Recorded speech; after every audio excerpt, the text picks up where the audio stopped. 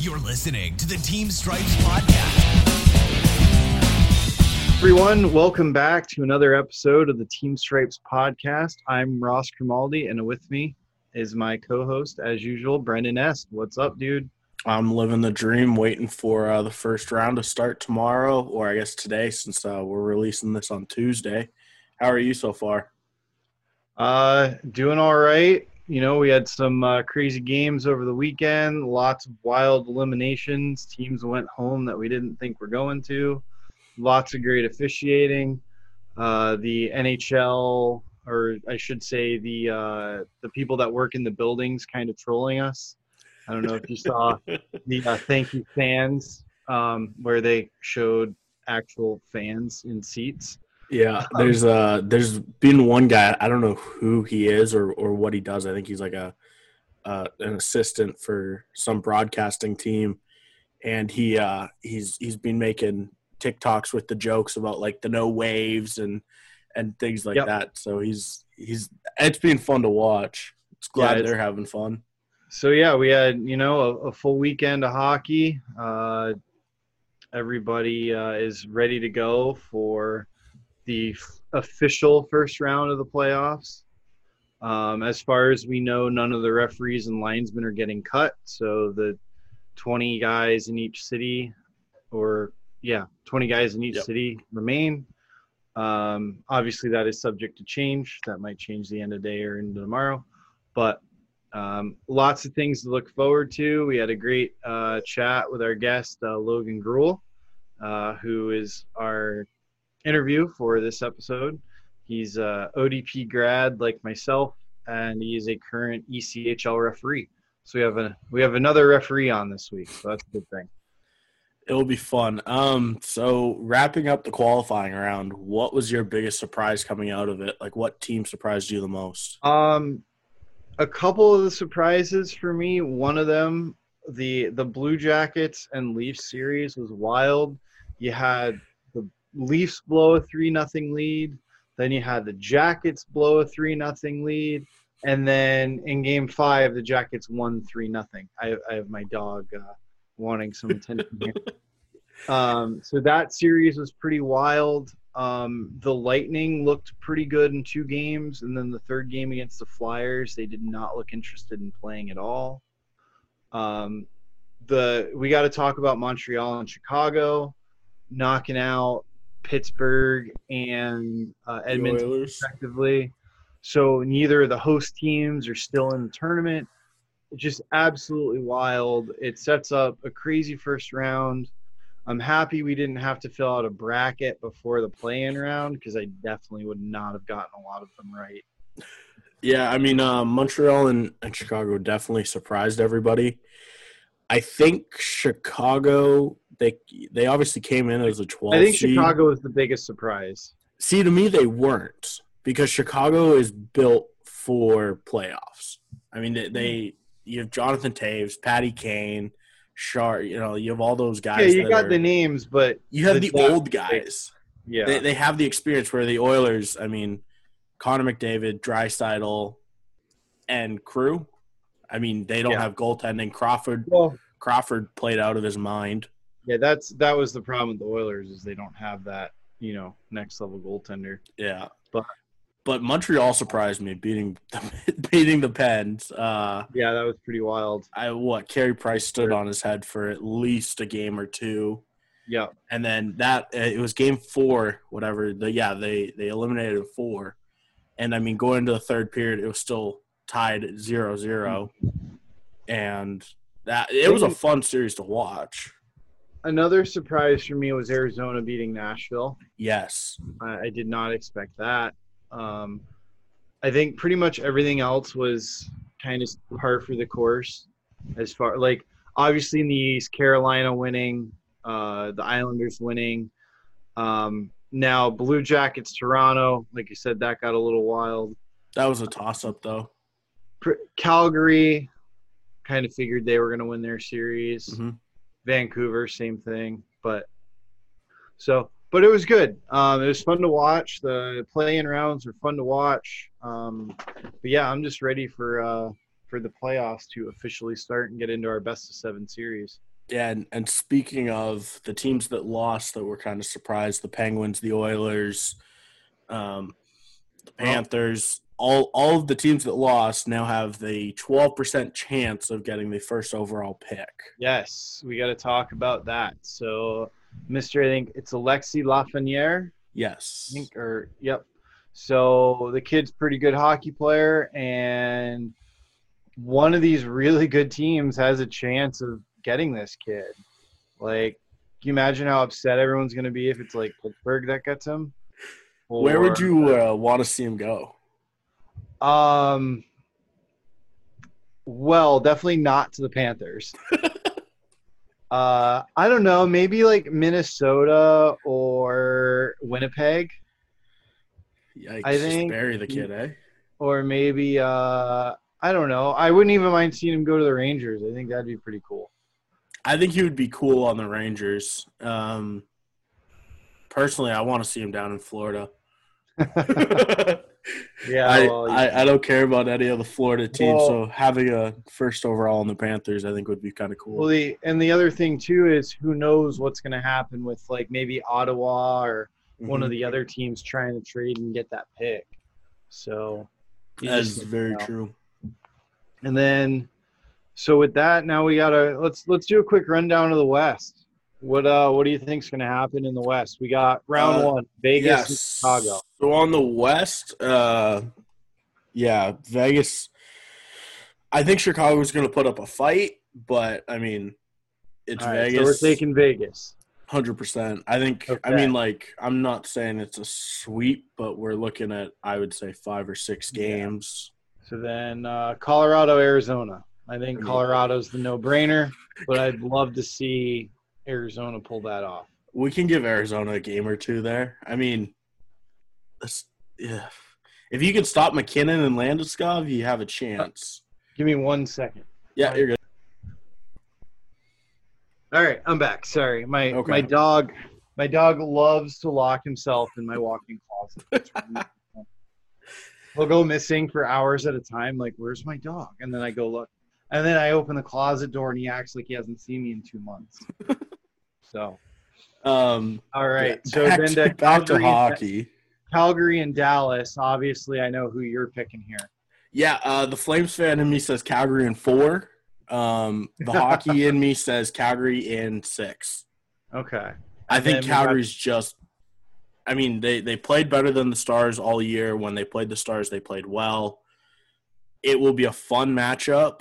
If the Stars can figure out how to play hockey again, which they didn't do all round robin, there could be some trouble for Calgary. But if the Stars played like they did in the round robin, I mean, it's not going to be hard to beat them, I don't think.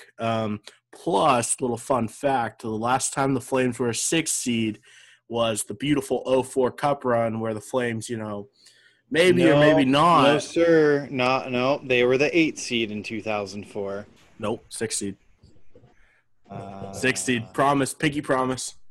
All right. Well, are we going to look it up? Should we look it up? I'm going to look this up real quick. I am certain they were the 6th seed because little 7-year-old me was living and dying by this team. And we had our hearts ripped out in Game 4 or Game 6 by your one and only Tampa Bay Lightning. No, it was Game 7 because I was there. Well, yeah, but Game 6 we won. Let's be real. That puck was in. It was not. I'm so salty about that all these years later. Clearly you were. Where I had them as 6th seed back then. But I was 7, so who knows? Yep. Well, I'll get that figured out. Oh, I thought I was going to be right. I was really excited. No. Western Conference playoff seeds. Oh, I guess you were right. I could have sworn they were the 8th seed. That's wild. Flames are going to the Cup final this year. Put it on paper. Well, geez. Why have I always thought they were the 8th seed? Anyway, that's completely irrelevant to our conversation. So, yeah, and then we got to go to St. Louis and Vancouver. I think St. Louis is the no-brainer on that series. See, I think that one's closer than people think. I think St. Louis, if they play well, they can beat them, no issues. But they didn't play well all round robin. Vancouver played surprisingly well in the first round or qualifying round. I mean,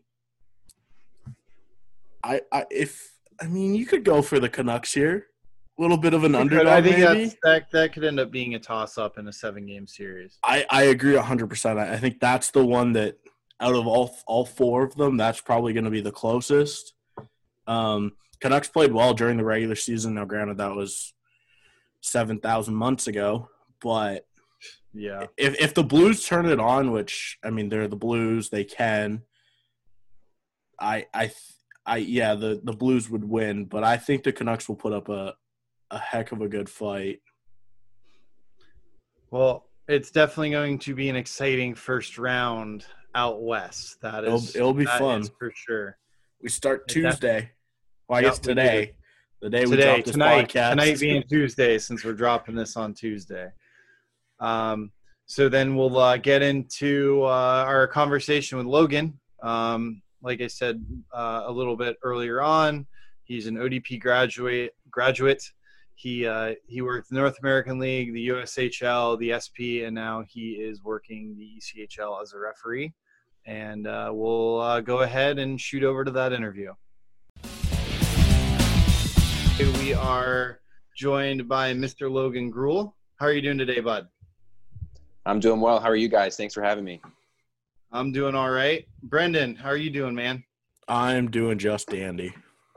Awesome. Well, I guess we'll just hit the ground running on this podcast. So Logan, first off, we'll start with how old were you when you started refereeing, and why did you start refereeing? I was 14 years old. My dad and brother were referees at the time. So I got into it that way and just thought it'd be a good part-time job. And I stopped playing when I was like 17. So I did playing and reffing for 3 years and then realized that I want to try to make a career out of reffing. And that's how I got started. That sounds extremely similar to how I started. Same thing. So that's actually pretty cool that we kind of started the same way. Yeah, it sucks. I never got to skate a game with my brother and my dad. That would have been fun, but it didn't work out. Oh, so are they no longer refereeing then? My brother's not. My dad is. I still skate with my dad on occasion, but my brother got out of it the year that I got into it, so we never got to work together. But well, you need to get him to register just so you can work one game. I know. He took a puck to the face and was done after that. Oh, that's lame. I've taken pucks to the face, and I'm still doing this. I know. He's soft. Very clearly. So, okay, and then obviously you said you're from Virginia. Yep. So what was it like growing up officiating there? Like starting out, like what did you do? What levels and leagues and stuff? Yeah, I mean, obviously, especially in Richmond, it's pretty small. I mean, when I started out, there was no junior teams in town. It was just, tier 2 minor league hockey or minor league kids hockey, minor hockey. And so I did all of those levels. And then I started doing ACHA D3 club, like my second year, because we needed guys. So I was kind of thrown right into that. But I would also go up to like Northern Virginia and DC and Maryland when I was slowly progressing to go work tournaments up there and sort of get a little bit of exposure and work better hockey and see different teams. But obviously Virginia is not a hockey hotbed. So it was definitely a grind trying to get out there. So. Yeah, for sure. I know a few people from that area. A guy I lived with for a year, Billy Lyons, is from there. Worked a couple of times in Virginia. I worked at Chilled Ponds, right? Is that the name of it? Yeah, in Chesapeake. Yep. Mm-hmm. Yeah, it's definitely a small community up there in Virginia. It is. So then how long did you work until you decided, okay, this is, something I want to do? And then from there, obviously you joined the ODP. Mm-hmm. Yeah. So I guess in 2010 is when I started officiating, 2009, 2010 season. And then 2016, so after 6 years, I went to that was after working, various like USA Hockey districts and USA Hockey Nationals. And I went to Futures Camp I believe I was in Ohio, Kent State, Ohio. And then from there, they wanted me to go, this was my junior year of college. They wanted me to go to the ODP Prospects Camp.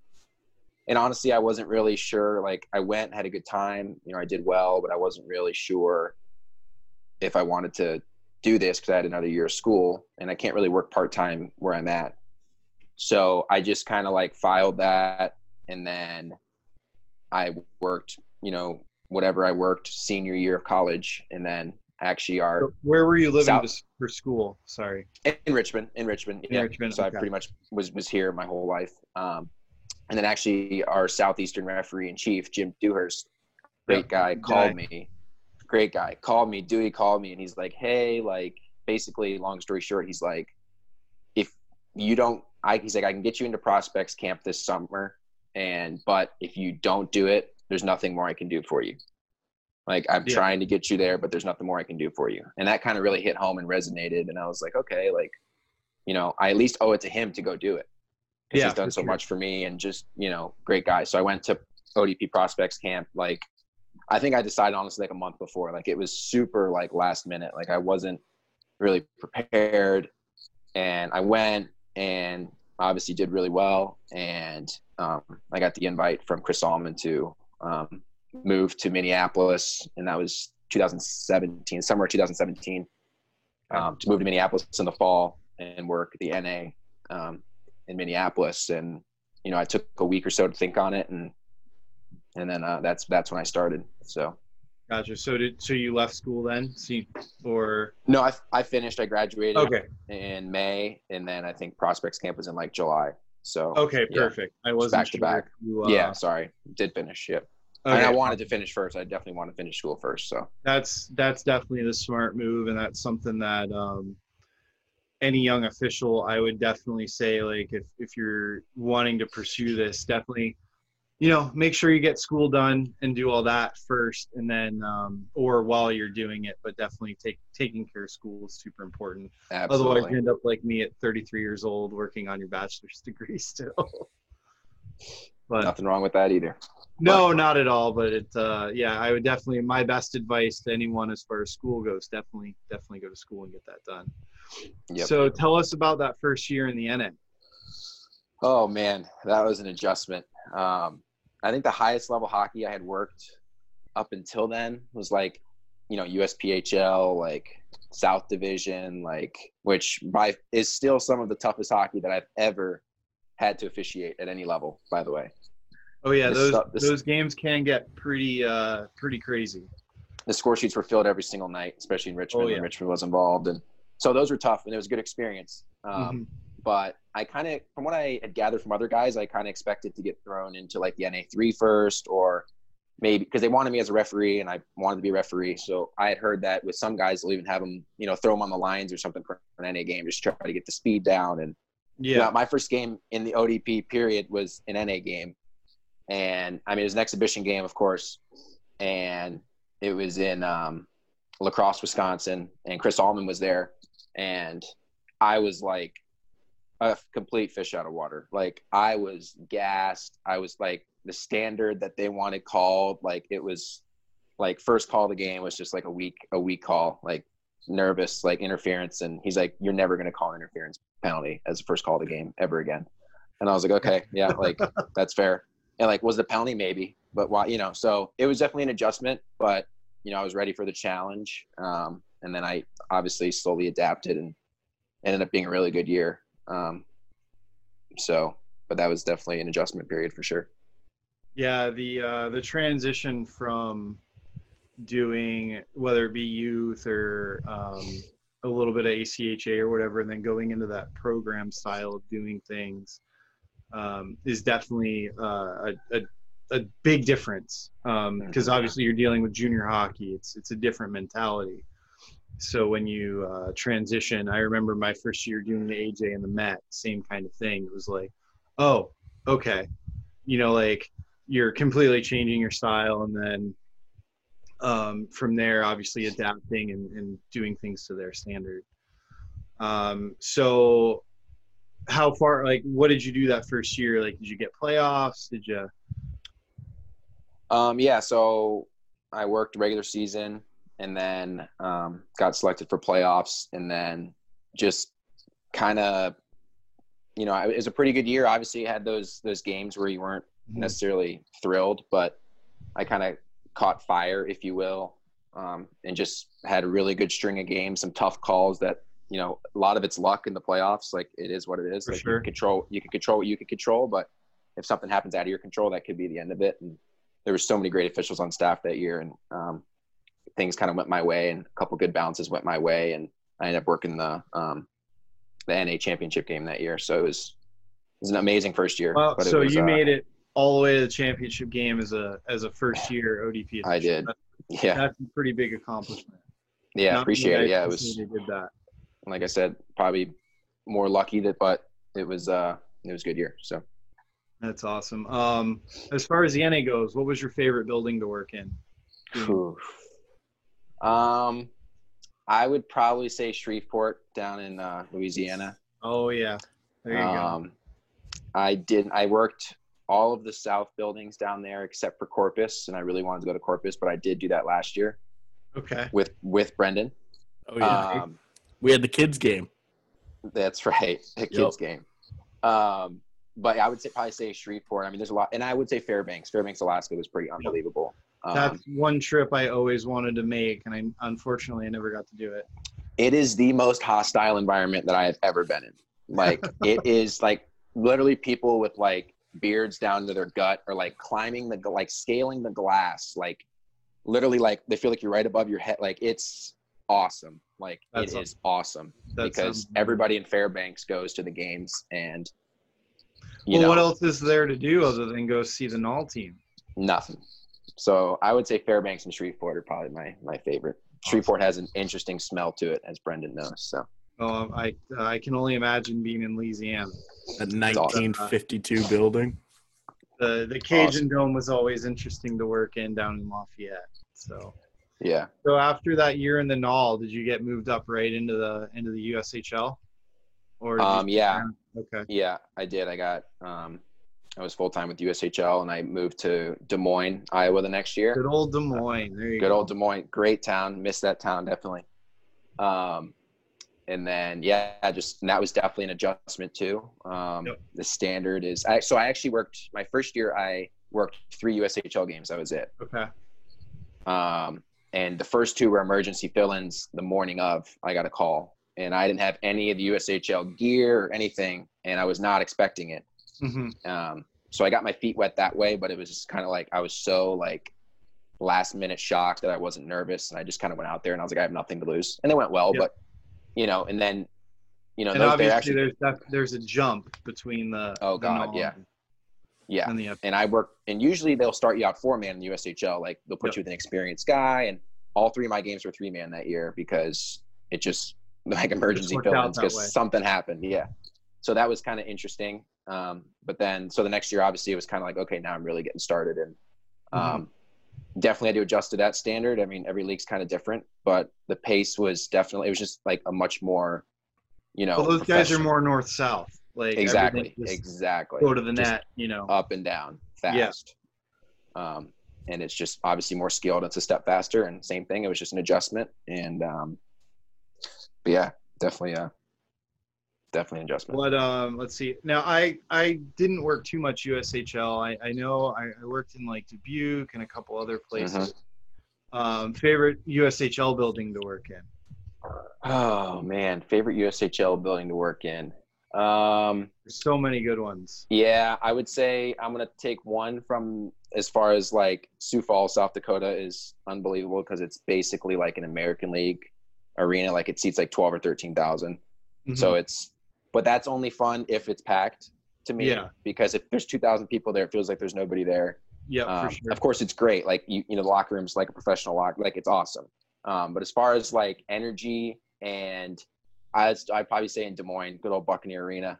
The play and the ice box in Lincoln. Those two are very similar. Okay, yeah, Lincoln's always a favorite. And nothing's changed. You go in there, Thunderstruck. You go in there and you just feel like I feel like just being in Lincoln in those two arenas, I'm immune to COVID because it's so damp and moldy, and it's awesome though. The place is rocking. Like I love this. So those are probably my top three for sure. Any good situations stick out, like things that happened while you were working in the Null or the Eshel, like crazy situations in junior hockey? Yeah, I Had a would say good one. Well, go ahead. You had a good one in the U.S. the 1 year with the Flames prospect. Wasn't? Oh no, that was Candy, wasn't it? I thought. Yeah, that was not me. Oh, I thought that was you. Yeah. No, I wish. That was that would have been that would have been interesting. Without naming names, that would have been interesting. No, I think in the NA, actually in the playoffs that year, obviously the Midwest snowstorms are brutal. I was in Austin, Minnesota on a Friday night, and then I was supposed to be in Aberdeen, South Dakota on Saturday night. And that is about, without any conditions, about an 8-hour drive. Okay. So overnight I was going to stay 4 hours. I was actually staying in Sioux Falls.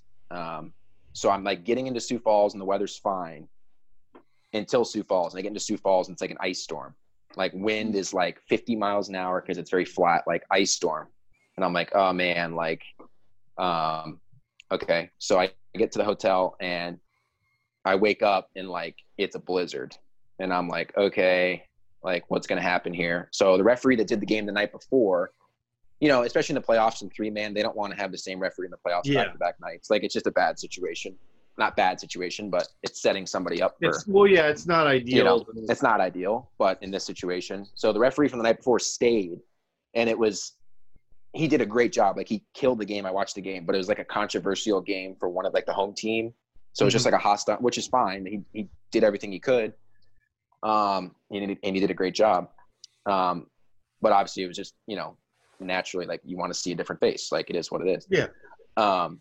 So I was planning on leaving at like 12. It takes like, I think it takes 3 or 3.5 hours without any, and the game's at 7:30. Yeah. So I'm like, if I leave at 12, I'm still allowing like almost 6 hours for anything to happen for a 3.5 hour drive. Well, it took me 6.5 hours to get there. Oh. The main Interstate 29 was closed. So I took all back roads, 1-lane back roads through God knows where, South Dakota. And I got stuck 3 times along the way. And all 3 times, Good Samaritans that lived in the small town towed me out. And because it was like the snow drifts were so bad, it was up to the side of my car. Holy cow. So 3 Samaritans towed me out, get back on the road. Another time, just sheer luck. Like one of them was the same guy. He was just like making rounds. And then the other, I was like, I'm sorry, man. Like, so anyway, long story short, I make it at, I think warm-ups are at 7 for a 7:30 game. I made it into the rink at 6:50. Oh, wow. And I was wearing sweatpants because usually I was going to go check into the hotel, get changed. So I'm wearing like sweatpants, and I'm just like all like, I don't even know how I made it, right? Like, I'm sliding all over the road. Like, I'm just trying to stay focused. I'm trying to update Allman what's going on. Finally make it. And it was just a really tough game, and it went well, but that was probably my most interesting. It took almost 7 hours to get there. It was wild. I have a very similar story of what happened to me one time when I was working in the SP. We had a very bad ice storm in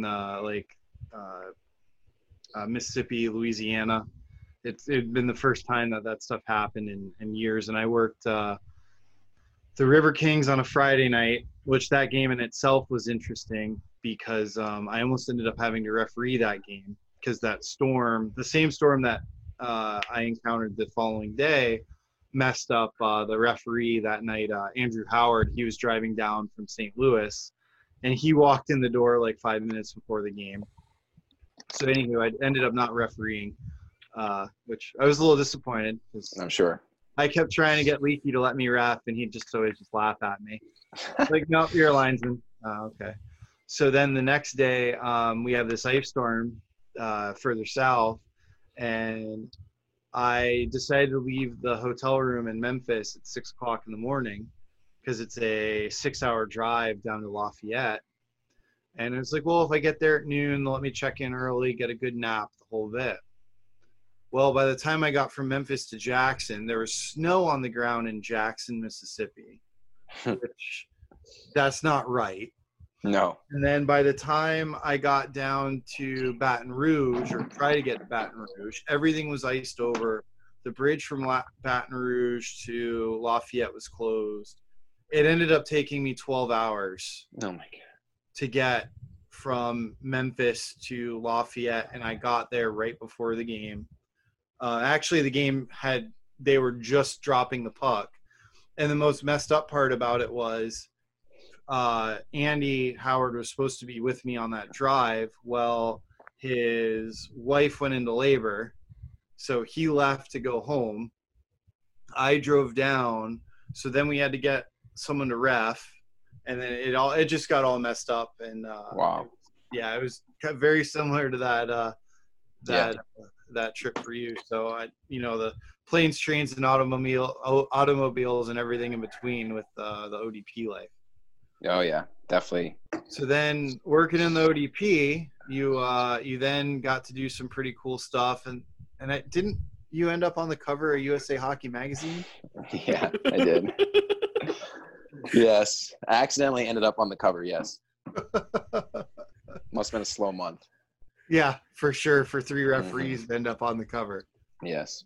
So is that because you did the Prospects game, right? No, I didn't actually. I did not do the Prospects game that year. Okay. Or none was of us it did just a actually on the random, cover. or was it just a story about you guys in the USHL? I can't. Yeah, I think it was just a story about us in the USHL. Gotcha. Scott Zelkin reached out to us and was like, "Hey, this guy wants to do an article," and That's basically, yeah, the rest is history. The photographer actually lived in Des Moines, so he was like following us around our house. Like, he's like, "Hey, can I come and just shoot pictures of what you guys normally do? Like, just act natural." And I'm like, "Okay." Super nice guy. So he comes and I'm packing up my bag for a game. Like, I think I had Friday night in Des Moines, Saturday night in Omaha. So I could leave 2 hours before the game or 3 hours before the game. So I'm packing up my stuff, and he's like, and I'm packing my skates. I'm packing my gitch and stuff. He's like, and I'm just this is so weird. So I walk outside. I'm like wheeling my bag down the sidewalk, and I'm just like, okay, see you, man. Bye. Bye. All right. And then he came to our games and stuff, and it's just we're walking on the ice, or we're about to step on the ice, and he's just on the ice somehow. I'm like, how did you get on the ice? Okay, But it was an interesting experience, but it was really cool. And I think good for USA Hockey, officiating in general, because obviously, most people probably laughed that aren't officials, but I still think it was good to, Well, yeah, it's one of those things not many people understand what we go through, especially living the ODP life. Yeah. Now, so how long total were you doing the ODP before you got the call saying, "Hey, from Joe or Steve-O, whoever it was, for moving up to the coast"? Yeah, so I guess I had my year in the NA, and then I had my year in the USHL, and then this past season before COVID hit, I was living in a USHL apartment, but I was doing a split schedule between USHL and Coast and a few SP. Okay. So and then this year, obviously, what was it like going from junior to working pro hockey? Oh man, it was awesome. It was. Was your first pro game in the SP or the Coast? The SP. My first pro games were in the SP 2 years ago. Okay. I guess 2018, 2019 season. Over actually down in Roanoke, in Fayetteville over Christmas. So it was kind of no one wanted to be there. So it was a nice ease in experience. Yeah. So you're in Fayetteville then, you said? My first games, yeah. Yeah. Love that building. Place is fun. There was 5 people there, was but it was the fun. crazy Zamboni driver still there? Oh yeah. Yep. He's still there. Bill, man, Yeah. he was telling us 5 years ago he was going to retire. No. He's still there. Awesome. But it was definitely, I mean, as you can attest to, I mean, the respect is so much more, Mhm. the respect level is just so, I mean, they're men, they're professionals. Yeah. They're getting paid. So it's different. But like I said, the respect level, players were coming up to me "Hey man, heard your first game, just have fun," stuff like that, stuff. Yeah. In junior hockey, you're "Oh, it's your first game, yeah, you suck," great. Like, thanks. Yeah. Well, that's the difference between the children. And exactly. And there's just like I said, so much more respect. I will say the USHL, like speed wise, it wasn't really an adjustment. I think the USHL North South is definitely faster, but that's just because they're 17, 18 and don't get tired. And they just, but the ECHL or the SP is more systems and more east-west, and like the passing's much cleaner, and it's just more systems. Like they finish their checks more, like it's just more systems, as you know. But yeah, for sure. Definitely, I think it wasn't too bad of an adjustment. Just the rules and little nuances and stuff were the biggest adjustment. But I mean, with experience, it just obviously you get smoother. And, so this coming season, which we just found out isn't starting till December, at least for the coast. Like, what do they have you doing? Are you going to be coast full time? Are you going to be splitting still? Yeah, I mean, I think I'll be living in Richmond. Okay. I told Steven I wanted to live in Richmond. So I'll be working out of here, hopefully as much coast as possible, but I'm close to a lot of SB teams too, so I'm sure I'll be split duty, which is fine. But yeah, he said, I mean, when Richmond's pretty century low. I mean, there's a decent airport. Well, like you're in 2 hours for pro hockey. Yeah. Norfolk's only 2 hours away, so just to have a team that I can drive to is already a bonus. And I mean, that's the plan. I mean, it should be interesting in general, like what they're gonna do with apartments and stuff. Who knows? So because we're living in a different world now, so it's gonna be very touch and go for a little while.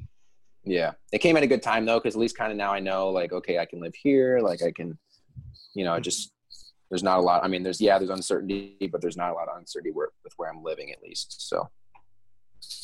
And then, so I think you told us off air, so to speak. So you haven't skated, but what, twice since everything went down?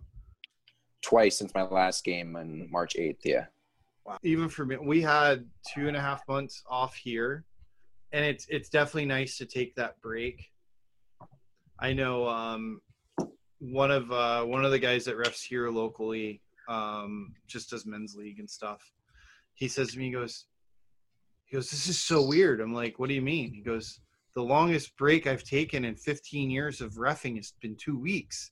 He goes, how do you get back in the flow of it? I'm like, "It's like riding a bike, Dave."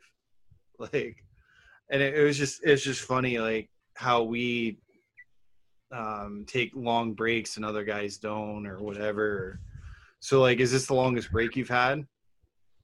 Oh, absolutely. Yeah, I skate, and I think going forward it's going to be nice because, like, in the last few years, I got back in late May after the season, and then, like, I was like, okay, I'll take some time off. Like, I got home like May 20th or 21st, and then June 1st, I'm skating again. Like, oh, great. Like, that's not time off, but okay. Your local scheduler, your local association, like, hey, you're back. Come skate. For 2 years, I was scheduling, so I just self-inflicted myself. But gotcha.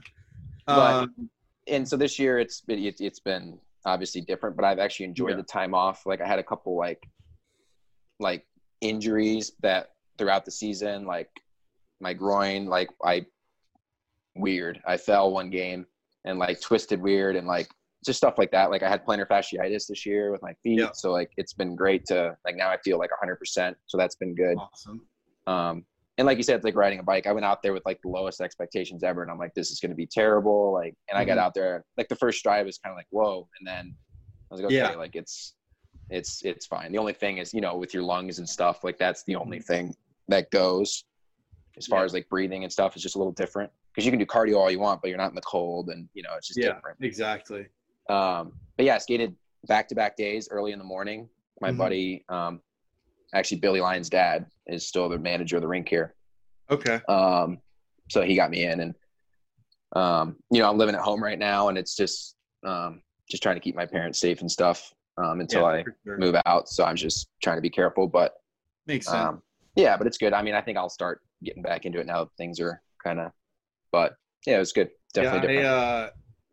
I was just throwing on my inline hockey skates and skating around my neighborhood just to kind of do that. And it was funny, my first time on the ice, after having only skated on my inline skates, which is obviously a different stride and the whole bit, I get out there, I'm like, whoa. Yeah. This is so weird. And then training wheels. Yeah, exactly. Let's see. So locally, do you get to go and like do evals or help out with some of the up and coming guys? Like, do you have anyone that kind of is like, wow, look what he did, I can do that too, like kind of thing?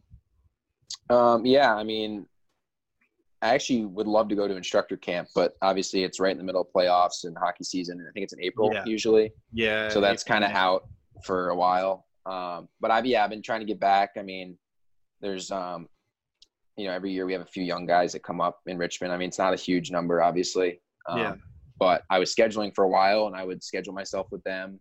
I'm not scheduling anymore. But yeah, I definitely want to try to get out there and continue to get back, because that's what it's all about. Like, I owe a huge credit to even the few guys in Richmond that really got me going. And, it's, it all comes full circle. I actually did there was a junior at Chilled Ponds last summer. There was for up and coming guys who want to start doing the USPHL stuff, and they did a little training camp, and I went there and did a presentation on communication, made a PowerPoint, and just was evaling games there and trying to give some experience. I really enjoyed it. Like, it was awesome. It was an awesome time.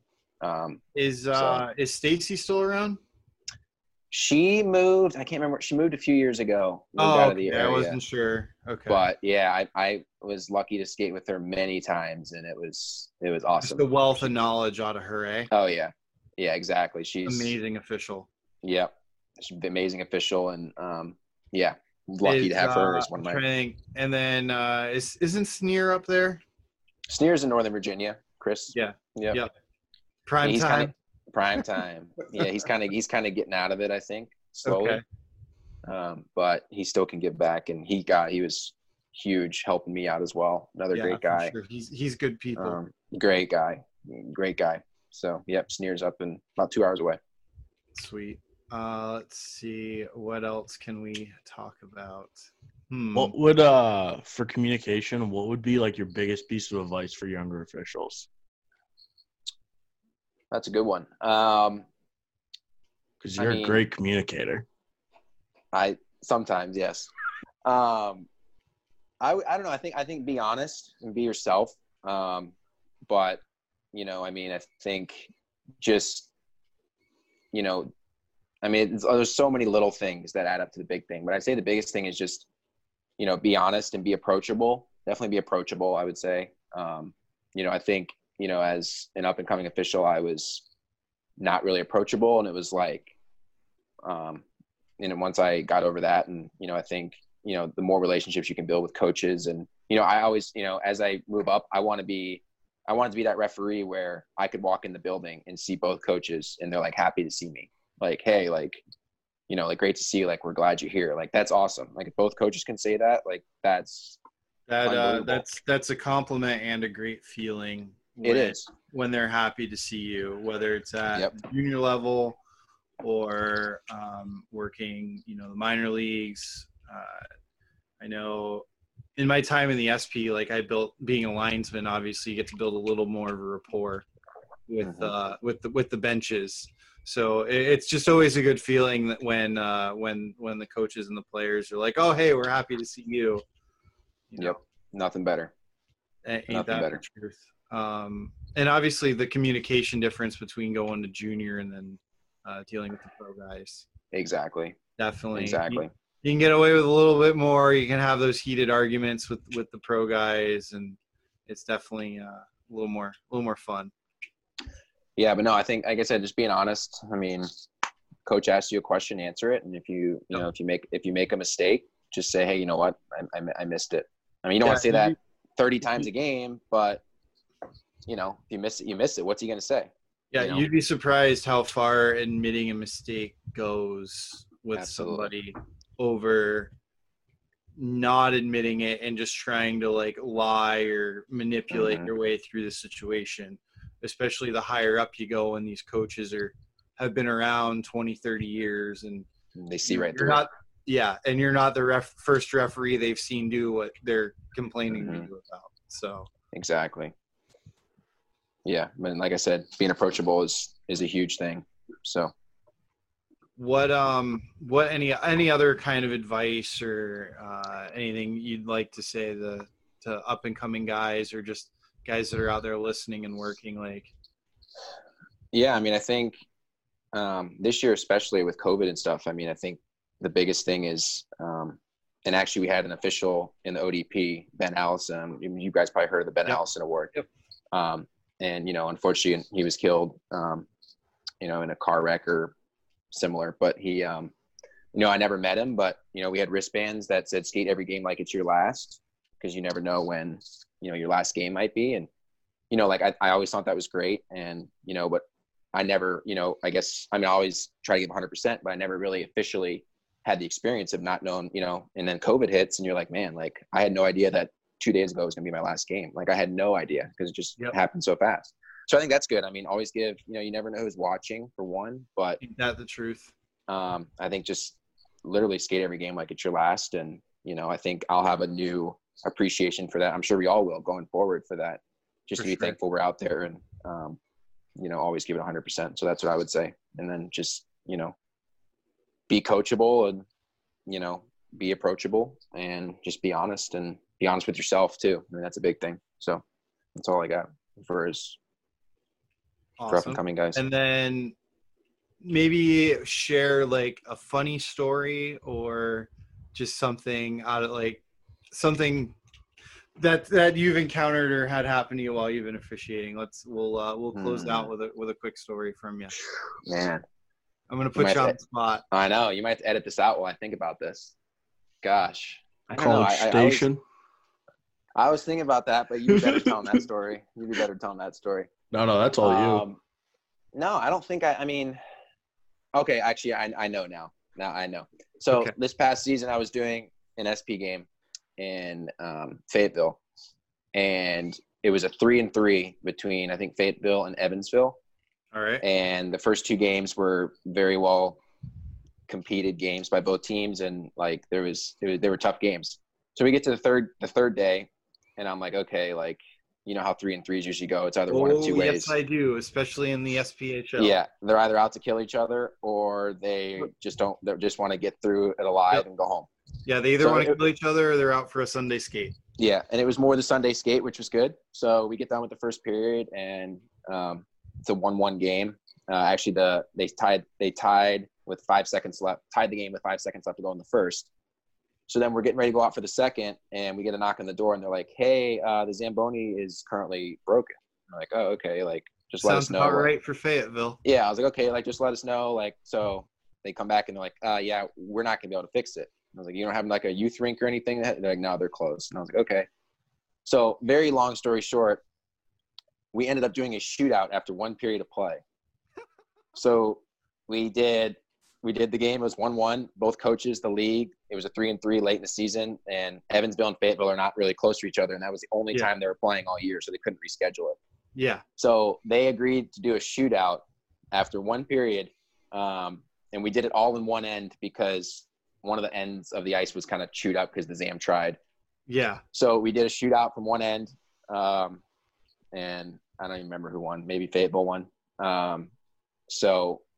And then we left, and I was showered and back in my suit and on 95 in an hour and 40 minutes from when the game started. And I was that's absolutely amazing. On my way home. So that luckily, definitely sounds like another thing that needs to be added to the tales of the Southern Professional Hockey League. So I had the shortest pro hockey game in history, I think. So not a big deal. That's freaking awesome. Yeah, so that's definitely it. It sounds like that mini game that's listed in the NCAA rule book where you play a Yeah, exactly. We were all absolutely unreal. Yeah, that was a time. That was a time. Man, that's awesome. So. Well, I guess with that, we're gonna wrap it up. It's been an absolute pleasure having you on. Definitely will when we get back to normal and get up and running again, maybe down the road, we'll definitely have to have you on again to share a few more stories and go from there on that stuff. Yeah, appreciate it, guys, so much. It was I was looking forward to this, talking about hockey and catching up, and makes me excited for the season, Well, whenever that might start. So we do need to mention what did happen last night with all the eliminations. We might as well, since we're yeah, sure. in the heat of the moment in the playoffs as far as that goes. How about the craziness of yesterday? Yeah, I mean, I was working last night, so I didn't really see a whole lot of it, but I watched the highlights, and obviously you hear, I mean, it seems like March Madness in August. Like, it's crazy. Like, you see the matchups, and you're like 12 versus 5, and you're like, man, I love picking 12s on the bracket. Or 11. Is 11 versus 5? Or is it, so I think it's 12 versus – it's 12 versus 5. 12 versus 5. And, and I know, Montreal's always dangerous this time of year with Carey Price. Like, you never know.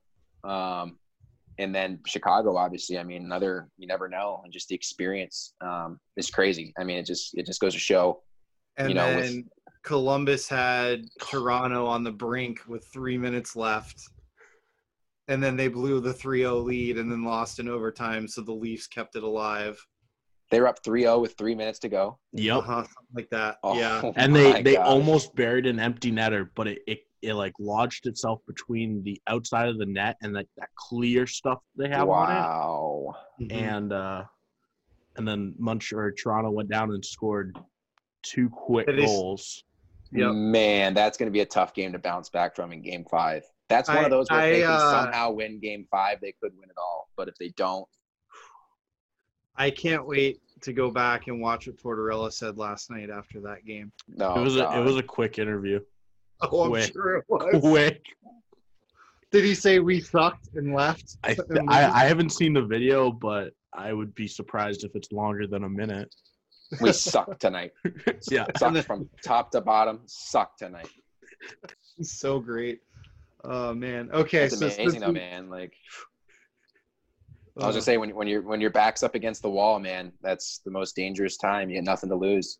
Yep. Exactly. So kudos to them. Kudos to them. We'll see. Game 5 should be awesome. What was the quote? It's the last game of the season. Why not hold anything back? What's that from? Exactly. Waterboy. Probably.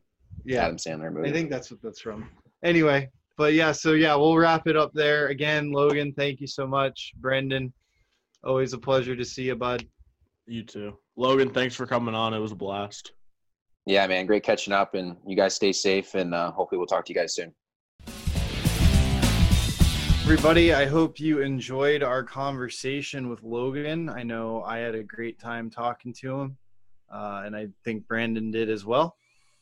Yeah, I mean, I got the pleasure to skate with Logan once when he came down to the South. We went on a nice little 4-day trip together down to Corpus Christi and into College Station. He's a great guy. He was one of my favorite refs to work with. And I think just overall he's a great guy. Indeed, he certainly is. Looking forward to having him back on the podcast in the future when we get back to hockey. Well, we previously talked about the Western Conference before our interview, so I guess now it's time to do a quick rundown of the East. We first have Philly versus Montreal. What do you got?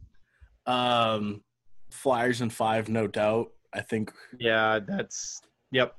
The Flyers are just playing so well. I mean, the whole round robin, they played so well. They're a fun team to watch. They got Carter Hart in net. I mean, look, it would be sick if Montreal played, like they did against the Penguins. But the one thing in this series is if Carey Price feels like winning the playoff series, he will do it. I was just saying that's the one difference maker where if Carey Price can steal a game or two, I think we're looking at Montreal to win. When he turns it on and wants to be, he can be the best goalie in the NHL. Oh, 100%, no doubt. But I think Philly just has too much. Oh yeah, but that's power. The thing. They're going up against Philly, who's super hot right now. So yeah. We'll see. But yeah, I think Philly is the easy pick there.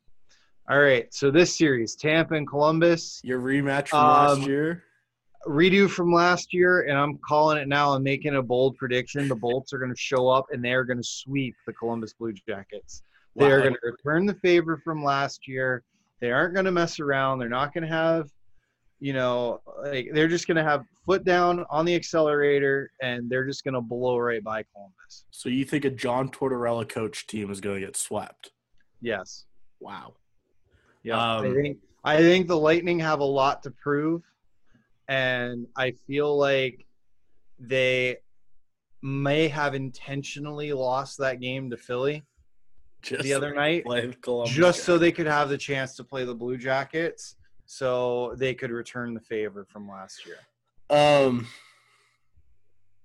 I mean, Tampa Bay is obviously the clear favorite, but I love the Blue Jackets. I love John Tortorella. I love the way they play. I got Blue Jackets in 7.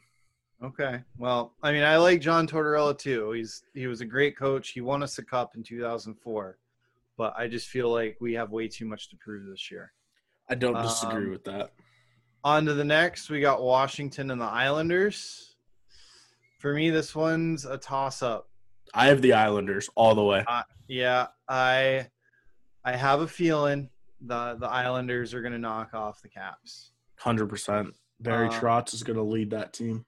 And then with that, we have Boston and Carolina. I want to see Carolina knock off the Bruins just so my roommate is salty about it. I don't see how Carolina loses that series, to be honest. Yeah, I think the bunch of jerks are going to knock off the Bruins. When you have a coach that's 50 years old and can still play the game, and I mean, and that to me that's a huge difference maker, though. Like the fact that I think you're seeing now with coaches that on really good teams, all of the coaches are guys that players want to run through a brick wall for, and they buy into the system well. And that's the thing. Like when you look at Carolina, you have that with Brendan Moore. You have that with the Lightning and Coop. Mm-hmm. And some of the St. Louis has it. Blue Jackets have it. I mean, everybody's bought into the system. That is 100% true. So I think it's definitely going to be a fun and exciting first round. I know the Lightning play at 3 or 4 o'clock tomorrow, which I am pumped for. 3 o'clock? Yeah. Perfect. Because Calgary's at 4:30. Nice. It's just going to be another wild round. Looking forward to seeing, all the officiating assignments, and hopefully maybe the play cleans up a little bit from what we had. Round. Yeah, in the qualification round. From there, I think that's about it. I do have one question for you. Go for it. More so an opinion. Okay. Obviously, there's a home and an away team these games. There's no home ice advantage. You got last change, and that's your home ice advantage. Yeah. Do you think that's going to do anything in a 7-game series? Over the course of 7 games, I feel like that last change might have an effect on 1 or 2 plays, like immediately off a face-off, or if you get that lineup. So I think this is going to be where it really becomes obvious that that last change does mean something. Yeah, I mean, I agree, because obviously there's no home ice advantage per se. Yeah. To me, the round robin was you're fighting for last change. I mean, that's what it was. Yeah. And I agree with you that I think it will change a play or two throughout a game, which, I mean, as we all know, that can change a series. Potentially sway where, the face-off percentages, because that's, and then obviously your matchups. It won't be as obvious, I mean, with not having fans or whatnot. Now, the home team does get their game presentation, so like their music and their anthem singer and all that kind of stuff. And I know, every once in a while there would be a weird stat during the playoffs where a team goes undefeated when a certain person sings the anthem.